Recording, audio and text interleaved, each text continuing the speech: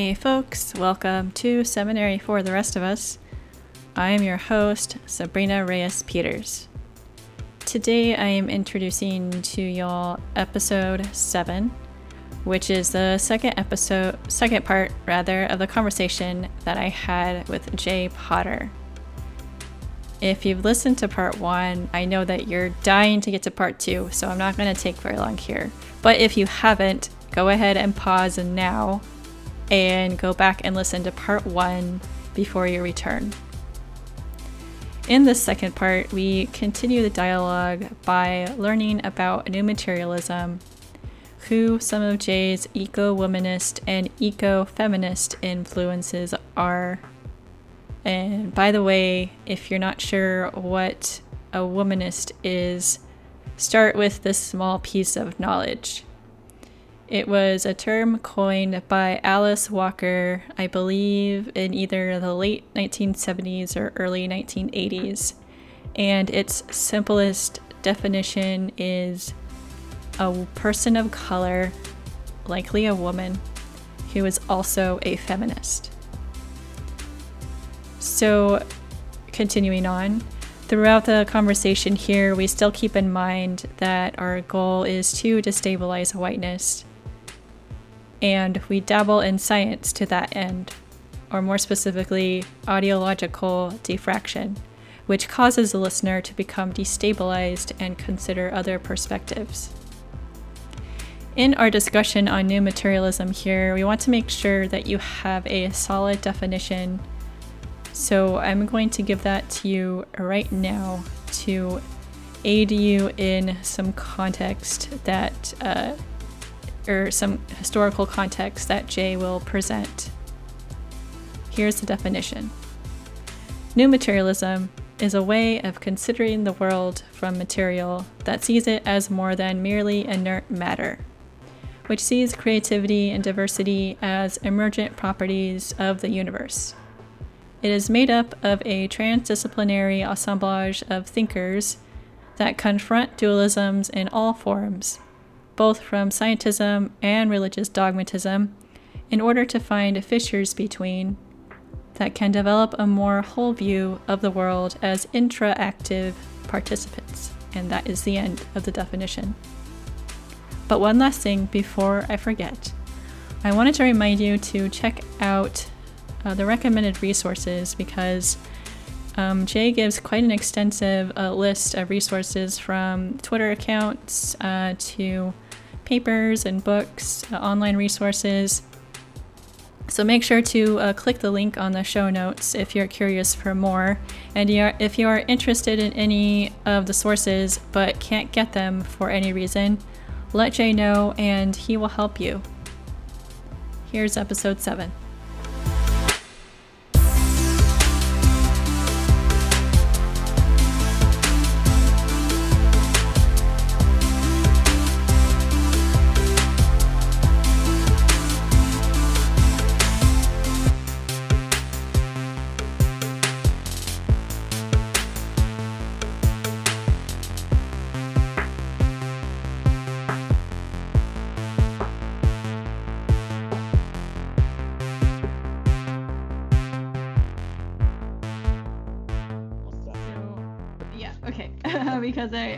Because I don't know that I know exactly what new materialism is. And you kind of like alluded to it a little bit, like, it has to do with like tangible things as opposed to spiritual things, which you can't really touch or sense in any other way. So can you maybe explain that a little bit?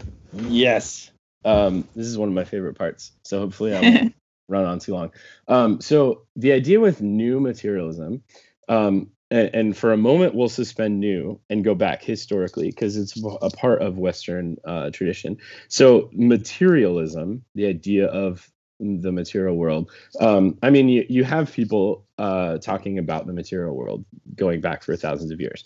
You can go to what they call the pre-Socratics, right? And some of them we're talking about, the monism or dualism or those kinds of options. And there's all sorts. And and so there is essentially a history of that in Western thought that goes back for a long time. But the general kind of thrust with materialism really goes back to your what we call the masters of suspicion. So Marx, Feuerbach, why am I blanking on other names? Nietzsche and Freud are kind of tend to be the central people for those. And so I kind of work with Marx and Feuerbach the most, or have done work with them the most. So the idea is essentially like if you take a very like topical reading of say Marx, like religion is an opiate of the masses. The idea, which people especially from the Christian side will say, oh, this is a bad thing. He's just saying that we're just taking drugs essentially by focusing on God. And then Feuerbach, his idea is projection. So and I think he was the one that coined the term theology as anthropology. And so the idea is that we project our best selves out into the universe, into ultimacy, and then reflect that back in Scripture. And then we follow Scripture in whatever form. And he's primarily talking about Christianity. And there is one book where he tries to attempt to kind of wrap in some other religious aspects, and I don't think he really does a good job of it. But so those are kind of the foundations, in a sense, for new materialism and others, but those I think are kind of the more important ones. And so what they're doing with materialism is they've essentially eradicated God. Whether God exists or not doesn't matter. We only have the material realm to work with. And there's more of that. I'm sure that people will, comment on this, that I didn't cover this well, and that's not really the point. So that's why I don't want to say too much. And so then you have what I call the proto new materialists, which are often those are kind of like your mid 20th century. And so that Deleuze is probably the most popular. Whitehead is used sometimes. And by Deleuze, a lot of it is actually Deleuze and Guattari, their books together, but then most people just say Deleuze. And then a little bit of Whitehead. And then you have some other ones that get used a little bit, Latour and Levinas, Foucault. There's a bunch that kind of get used in different ways. And really, so now then you take some of those kind of mid 20th century thinkers from the continental tradition. They then had students in the 80s that were starting to work with their ideas, but then sort of in most cases feminize them, and I don't mean that in the sense of like putting on makeup, but not that can't be a part of it, but that it was feminist using, say, Foucault or using Deleuze and kind of retranslating that for new contexts. And so then you get to the early or very late 80s, early 90s. And Karen Malibu, is that her right first name? I think so. That's bad of me. Coined the term neo-materialism. And about the same time, another person who I'm blanking on at the moment also used the term neo-materialism. And then shortly thereafter, it kind of started taking traction when Malibu's first full book came out. And she was working with like plasticity of the mind and how that relates to the material and how we kind of produce material because of the plasticity of our mind. So it started kind of working with a different way of thinking about the material world. Now that then brings us to, generally the 90s and then it kind of a whole bunch of people essentially start taking that up in the early 2000s. And becomes essentially what we now call new materialism. So now the idea is we're coming from the material world. It's what we have, it's what we know. But rather than only critiquing religion, like is generally assumed of the masters of suspicion that I mentioned, but we're also bringing in a critique of science, and scientism is usually the word, or science's ideology. And the idea with that is, and from the feminists primarily. So you've got Malibu does it a little bit, and then Karen Barad and Donna Haraway, or Donna Haraway and Karen Barad being the kind of primary two, and they're the two I use in my dissertation the most. Okay. They were then critiquing science as masculine, and how the objectivity of, quote, Western science always subverts the other. And often that other is female.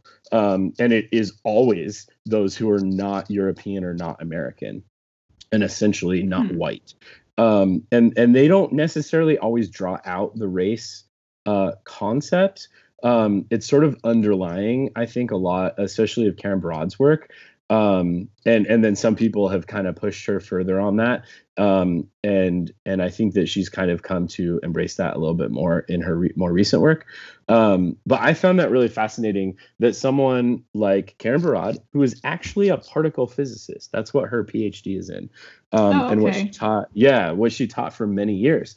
And her dissertation for her PhD was on Bohrian quantum physics. So from Bohr, and some of the ideas that Bohr started working with in the 20s, or earlier, really, and kind of the quantum entanglement ideas, and there's some more specific things with that are fun, but not necessarily for something like this.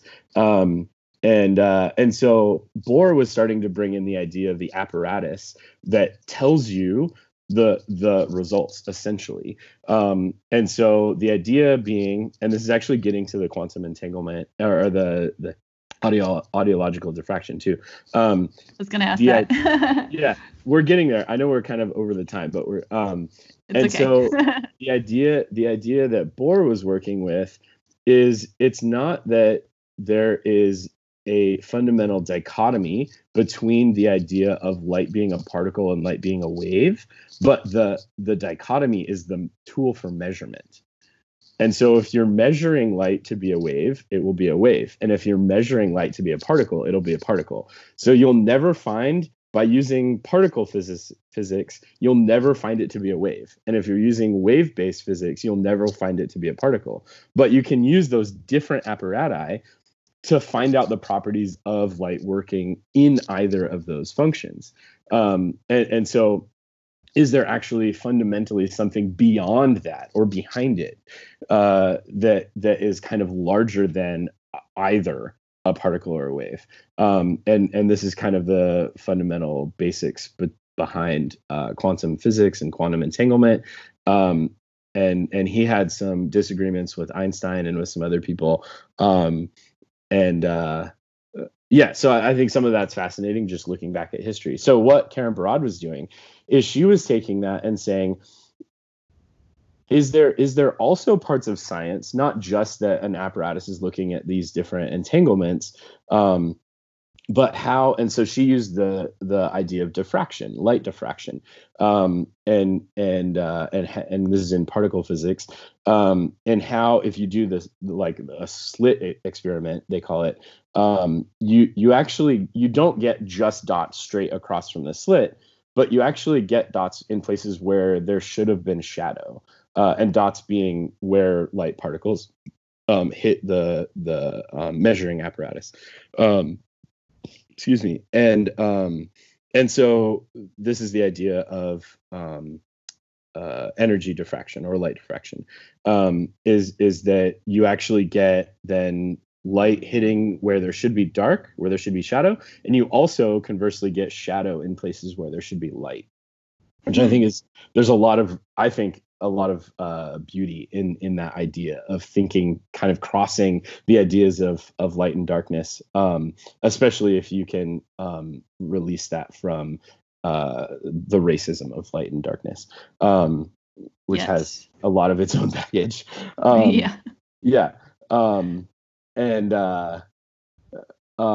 So then Karen Barad does this whole thing with diffractive light properties in her book Meeting the Universe Halfway.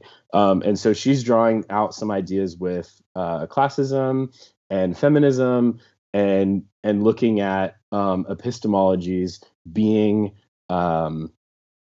situated and localized. And situated is also where Donna Haraway's work from a little bit before doing situated knowledges comes from. And so then sort of combining those ideas, we don't just have situated knowledges, say, as being a woman, but we have situated knowledges being a woman of a certain class in North America, and Right. of being a certain race, right? And that actually brings out fractures, but in a good way, right? That we can learn from a multiplicity of places, and in Karen Barad's work and in mine, that science becomes one of those. What Western science becomes one of many, rather than the ultimate end. Right.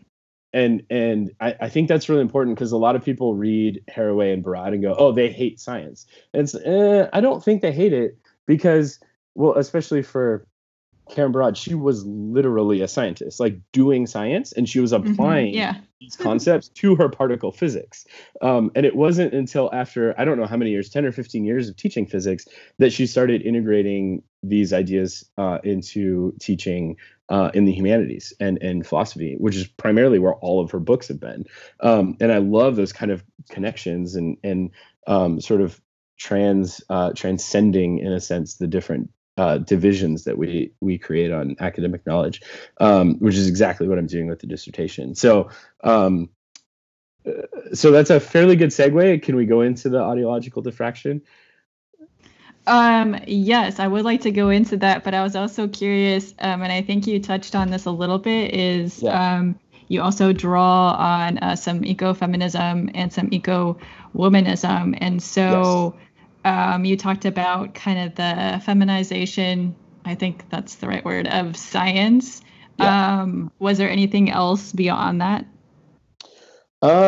So as far as the ecofeminism and eco-womanism, I actually did a qualifying exam using a lot of the content from that, which is where it kind of came into my dissertation, and I'm actually using it more methodologically.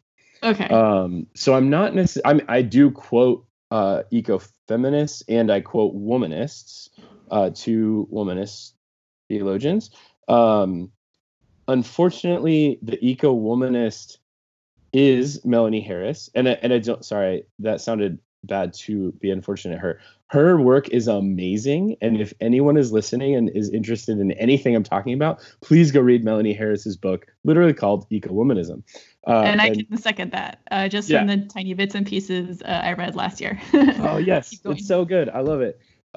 Especially for a kind of thinking newly through Christianity, and considering, listening to other religious perspectives. I find her work really amazing. So the unfortunate part was that what she's written in her book didn't really fit with what I was getting at, but it did methodologically. It was helping me to reframe these ideas of white epistemology, of white knowledge, that makes sense. which is worked out in these two ways of science's ideology and also of the constriction of knowledge from like Western Christianity, and which is also the bifurcations that new materialism is trying to split between, and say, is there something actually happening in between pure science, in quotes, and pure, kind of ideology of a religious dogmatism or something. And so I found those kinds of methodological similarities, even when their content was different, if that makes sense. And I think that makes sense to me. That's the beauty of their content being different. It is in these kind of pluralities of knowledges, rather than trying to always subsume it back to one, because that is the replication of whiteness whenever you're trying to subsume knowledges back into one. And so that's where I saw commonalities between ecofeminists, eco-womanists, or womanists more broadly, and with new materialism, and then use those as as methods for how I'm reading and how I'm writing and how I'm considering all of these different things. So I do use, and I just blanked on them now, Val Plumwood and Carolyn Merchant are the ecofeminists that I use. Okay. And then I'm using, oh man, the womanists were, Black Lives Matter book. No, not, well, it has to do with that. I'm trying to look on my shelves now because I've completely blanked on their names. What is it? It's about Stand Your Ground. In fact, I think the title is Stand Your Ground. Oh, wait, something. Maybe I know this. It's like is it Kelly Brown Douglas or something like that? Or yes, okay, Douglas. Yeah. Yes. Thank you. And I actually follow her. I essentially in the dissertation am using her kind of history of whiteness, of creating the United States, and then how that has functioned through the ideas of Stand Your Ground and building laws and stuff that are grounded in whiteness. I use that history and idea is actually kind of the foundation to the critiques elsewhere, and then how what are these kind of ideas, how do we move forward, and so then from theology and Day, Carrie Day, I think it's Carrie Day, somebody can correct me later. I'm pretty sure it's Carrie. I don't think it's Karen. I think it's Carrie Day. Wrote a really good book doing a similar kind of thing, but specifically to economics and how that has systematically oppressed Black women in sort of the intricacies of intersectional kind of oppressions, right? And her kind of examination and critique of the Western economic model was really also very foundational for my thought, even from years ago. I took a class with Dr. Monica Coleman on womanism, and this really changed my outlook on a lot of these kind of concepts, and helped reframe where I was going. So yes, so those are sort of sources and methods. Awesome. And those four women are the kind of main interlocutors in my first chapter, and really kind of set the stage for then listening to these other traditions. Yeah. Cool. I appreciate that background. So we can get into audiological diffraction if you want, because I never actually heard of it, and I know you started to go into it a little bit because you're talking about Karen Barad and particle physics and stuff like that. So real quick, why don't you get into that a little bit? Okay, so what I do, so Karen Barad, I use the idea with diffraction in the chapter of New Materialism. She's kind of one of the main people in the epistemology section for that, her and Haraway. And she uses this idea of particle diffraction in physics, and does like a whole thing, and it's wonderful. I love the way that she's doing that to kind of help you think differently about physics and kind of the ways that we approach these things, and about quantum entanglements and how we should be learning from various forms of knowledge. And she uses the idea, which I mentioned earlier on, intraactive agents. And that's really important for her concept of diffraction. Now, excuse me. So then I take that idea in my final chapter, my conclusion, which is audiological diffraction, and I'm twisting that idea towards listening, because the title and intent of my entire dissertation is to listen to others, to listen to voices outside of the white westernized world is the phrase I use. And the listening is really important. and I juxtapose a little bit between listening and hearing. So I consider hearing being that you happen, like your eardrum moves at a certain rate based on hearing something, right? A car driving by or rain outside, whatever. But it's not really affecting you. It doesn't do anything in most cases. Sometimes when I hear cars drive by, it does affect me when they're really loud and obnoxious. Anyway, but so the idea with listening is how is what we hear affecting ourselves and affecting what we do with that as knowledge? How is that knowledge then practiced, right? And I think in a really simple way, I say this to my 5-year-old son. I'll say, listen to me, right? Not just hear that I'm saying something, you know? Anyway, so then I wanted to turn that idea of diffraction towards listening. And so using the idea of wavelengths actually hitting our ears in different ways. And we have the unique ability to have ears that are on both sides of our head, right? Where our eyes, even though we have two eyes, they all look forward.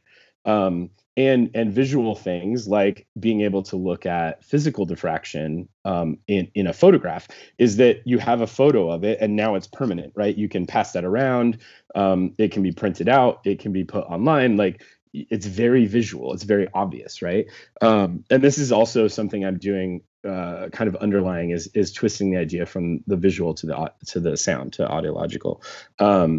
And so what happens with audiological diffraction as a property of sound waves that actually hit our ears differently, and you can force sound to hit our ears differently. So if you're wearing headphones or something like that, it's been balanced so that the sound hits you equally in the left and right. If you're listening to music that has been mixed very well, you might hear differences in your left and right ear.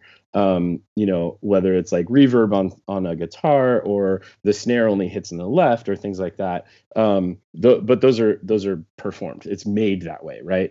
It's engineered to be that way. But you can also engineer. Yeah, you can also engineer this sound diffraction. And there's different ways to do that. You can, if you're in a room, you can point speakers at different objects so that then when the sound waves hit like a wall and a foam thing, they'll reflect back to you or diffract back to you differently, and they'll sound different. And you can also switch the polarity. So if you have a way on your speakers to like switch the left and the right or the positive and negative, then you can actually have one speaker with the correct polarity and one speaker with the wrong polarity. And if you listen to both of them, like have them point at your ears, then you'll be disoriented and it sounds really weird. And you're like, I feel like I maybe have a headache, but it's not a normal, like I can point at my head hurting. It's a really weird phenomenon, but it can literally only be heard. You can't then replicate it. You can't, you can in a sense with recording, but it's very specific how you can get that with recording. And then how it's replayed. Computers, speakers, you're not going to hear it. Even your like iPod or iPhone headphones, like probably not going to hear it that well. Like you need really good quality headphones or speakers to get the idea. But it's really difficult to record. And so the idea is that you literally have to be situated. Like you literally have to be standing or sitting somewhere, right? So you're planted in the ground. And speakers, the sound, the reflections and diffractions are hitting your body, your physical body differently. And it is disorienting. It destabilizes yourself and actually plays with your inner ear. And you might think that you're literally falling over, even if you're standing totally still, if it's done really well. And I think that that's really a beautiful audiological image, right? For decentering whiteness, for destabilizing whiteness. And that's how I use it then in the conclusion of my dissertation is as we're listening with the earth, as we're listening with these various people groups like the Navajo and Jain and kind of what we call the transversal reading from new materialism, all of these are destabilizing whiteness in some way if we're willing to listen, right? Not just hearing it. If we're willing to listen to these ideas, then they're gonna put us off base. And so the idea then is, as we're destabilized by listening and taking into our persons, into our physical bodies, what these different ways of living mean for them and how it should reshape us, it's not to copy them, because that's replicating whiteness, is to appropriate something else. I'm not saying appropriate them. I'm saying, how is their life way actually changing our physical bodies and how we relate to the earth and to others, whether those are human others or not. And so I think that those three traditions in different ways then kind of destabilize whiteness. And so I'm using the concept of ideological diffraction to destabilize whiteness. And in the dissertation, I say, and from this, if we're really listening, then we're destabilized and we're forced to sit down and relax and listen and pay attention. And that then changes our actions, or should change our actions if we're really listening. And so the destabilizing of whiteness actually, in my opinion, is then stabilizing us with the earth and helping us to rethink with and through the earth, right? An eco-epistemology. Yeah, that's a really beautiful image when you sit and think about it and kind of visualize it. And so how do you hope that your work with your dissertation will destabilize or help people dismantle? Like, what kind of impact do you hope that your work will have on others who come across it? Yeah, well, I hope that it can dismantle whiteness. But I also know that that's not really going to happen with the dissertation. We always have really big hopes for things we do, right? So what really, for me, this writing this dissertation is grounding what I will be doing in the future. And I in my opinion, will always have to come back in some way to what I'm doing in this dissertation. And I've always seen dissertations as being foundational to our work in the academy. I know some people don't. I think that it's really important, especially as attempting to embody myself, my history, the land that I live on, the relationships. From the Navajo, we say, I've come to say our web of relations. And so with that in mind, I hope that when others read my dissertation, and if they're listening, they're listening to these traditions, and I'm the conduit, right? I'm hoping to be the speakers that are passing along these concepts that then can destabilize whiteness in other contexts, in other human bodies, other communities. And that's what I hope to do when I'm teaching in my classroom. It's what I hope to do, as hopefully if I'm allowed to publish books in the future. And by allowed, I mean, publishers wanting them. Yes. And those things, like, I hope that I can participate in the world as an amplifier for these ways of thinking about the world differently. I think that's really important, and it's not about me and what change I am going to make. I mean, I'll make change. I do, and I'm hoping to continue making changes in my own life. But I'm not necessarily writing this to say, like, oh, come listen to what, quote, Jay Potter is saying about these things, right? Yes. It's about listening to others, and especially in the white Western world. I don't know how many times I would look up, epistemology, comparative epistemology between, X and Y, right? And it was always something from the West and something from not the West, whether that was Native Americans or Navajo specifically, or any of the Hindu traditions or any of the Buddhist traditions. It's always a comparison to say, how do these from not the Western world, from outside of the Western world, how do they fit with our views of the world? Because, quote, our views are already correct. And I'm coming with the intent that that is wrong, that our views are not already correct. They might be partially correct, and they're one of a multiplicity of views. And so if I can do a part in the academy, like say in teaching in my class, if I can always be amplifying other voices, right? The voices are speaking. They're not silent. The voices are there. It's that we're blocking them out actively by participating in the systems of whiteness. And so, if that means on even a surface level, I'm like retweeting what other people are saying, to me, that's just as important as writing my own little tweet, right? On just like a really basic level. And then say, like, in my classroom, I teach religion and ecology at Loyola Marymount.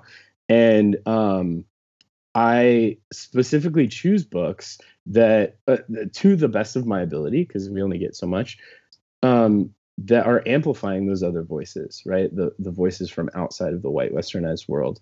And so I have a big anthology, and it's written by all sorts of people rather than the really condensed, like simplified versions that are written by one or two white people.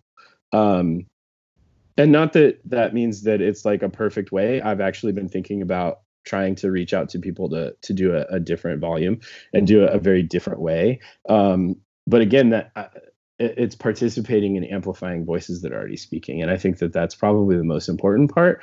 For me in the academy, my job, and books that I'll write and things like that. And I hope that then can sort of rupture the echo chamber of whiteness. And I play on that term echo chamber against eco epistemology, is that we need to be outside of those walls of whiteness, whatever, if that's in a business job that someone has, or if that's in their work at a school like mine, or whatever, any of the options. How are we kind of listening to those diffractive voices and then re-embodying them differently? Yeah. I hope that answers your question. Yeah, it does. And I like the couple of like those metaphors that you use, like amplifier. I think of like passing the mic so that you're in the background and not in the foreground anymore. A conduit, I think, is also a good visual. And this is honestly refreshing. I mean, I haven't talked to many white men about their dissertations before, but it does seem to be like this air of like, oh, like I reached my pinnacle, like I know, like I really know this stuff, and like what else is out there, like come at me, like I'm an expert, like so so it's just like really, really refreshing. Awesome. Like to hear that you just want to keep learning and to like keep passing the mic. That's awesome. So if people want to dialogue with you about your work, would you welcome that? And if so, where can they find you, or how can they find you? Yeah, absolutely. I really wish I had more venues to share what I think. And again, it's because of this idea of amplifying others.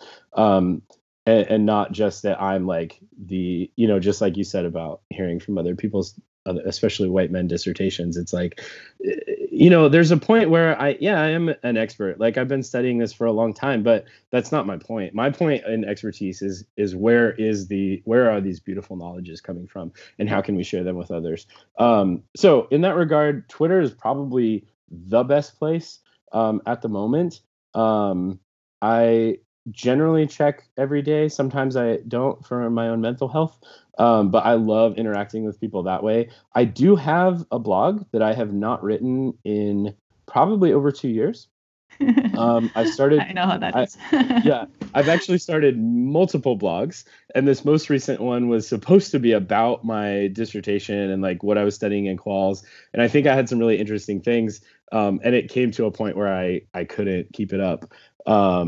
And so I would like, I in air quotes, would like to be able to start getting back to doing that again, and kind of playing with some of these ideas. And then, I mean, honestly, that's kind of all I have right now.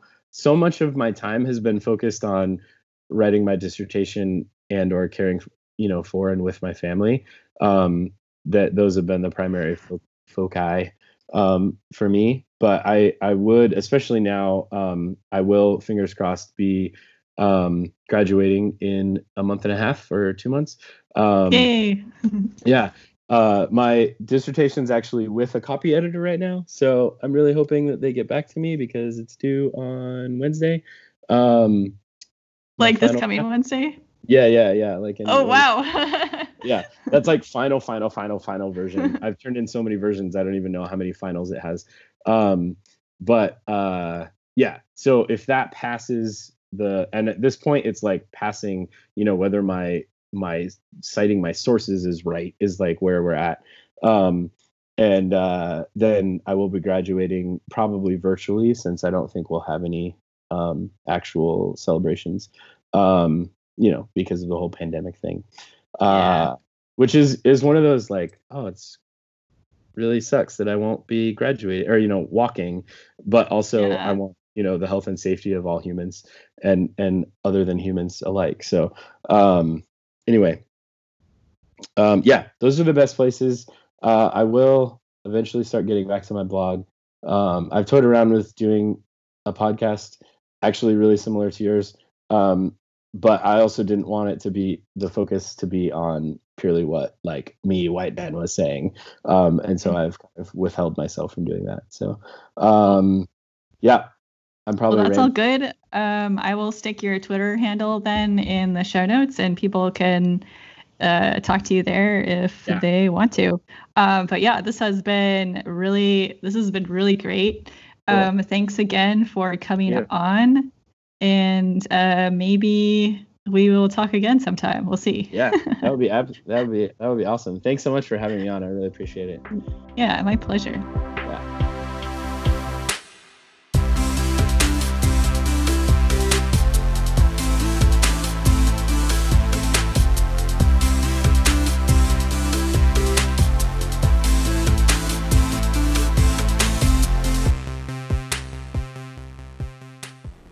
Thank you for listening to Seminary for the Rest of Us, a show where everyone is welcome to God Talk.